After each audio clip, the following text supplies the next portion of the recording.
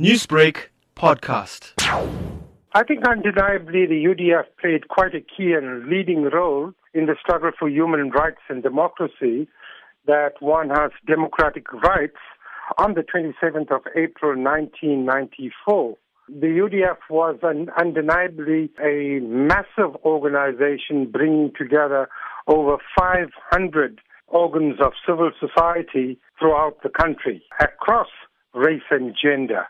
It was by far the biggest onslaught against the apartheid regime. So I think the launch of the UDF was indeed significant. It gave us the impetus to push the barriers against apartheid far more quicker. Speaking of the launch of the UDF, you were a Natal delegate at the 1983 launch. So how nostalgic has this been for you? Absolutely. When I look at photographs 36 years ago, I see the young Jerry Kuvadia, who then was a junior lecturer at the University of Durban's Medical School, now an eminent professor and one of the world's finest epidemiologists. I see the likes of Thamba Pillay, who's now a retired judge.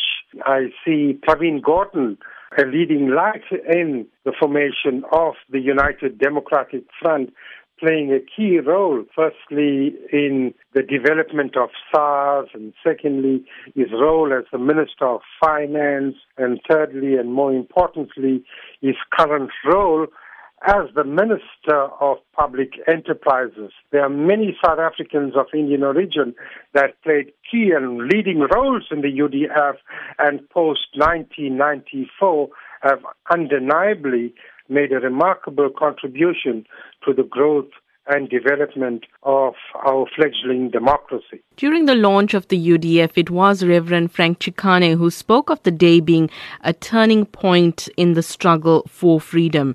Do you believe then that the UDF was that turning point in bringing together organizations to represent all parts of the population? The UDF was born in a particular period of absolute repression. Frank Chikane was the young General Secretary of the South African Council of Churches then, and at that particular point in time, indeed, his statement of the UDF being a turning point was indeed vindicated, because after 1976, the Soweto uprising, there was a lull in political activity until the mass democratic movement emerged in the late 70s, early 80s, giving birth to the UDF.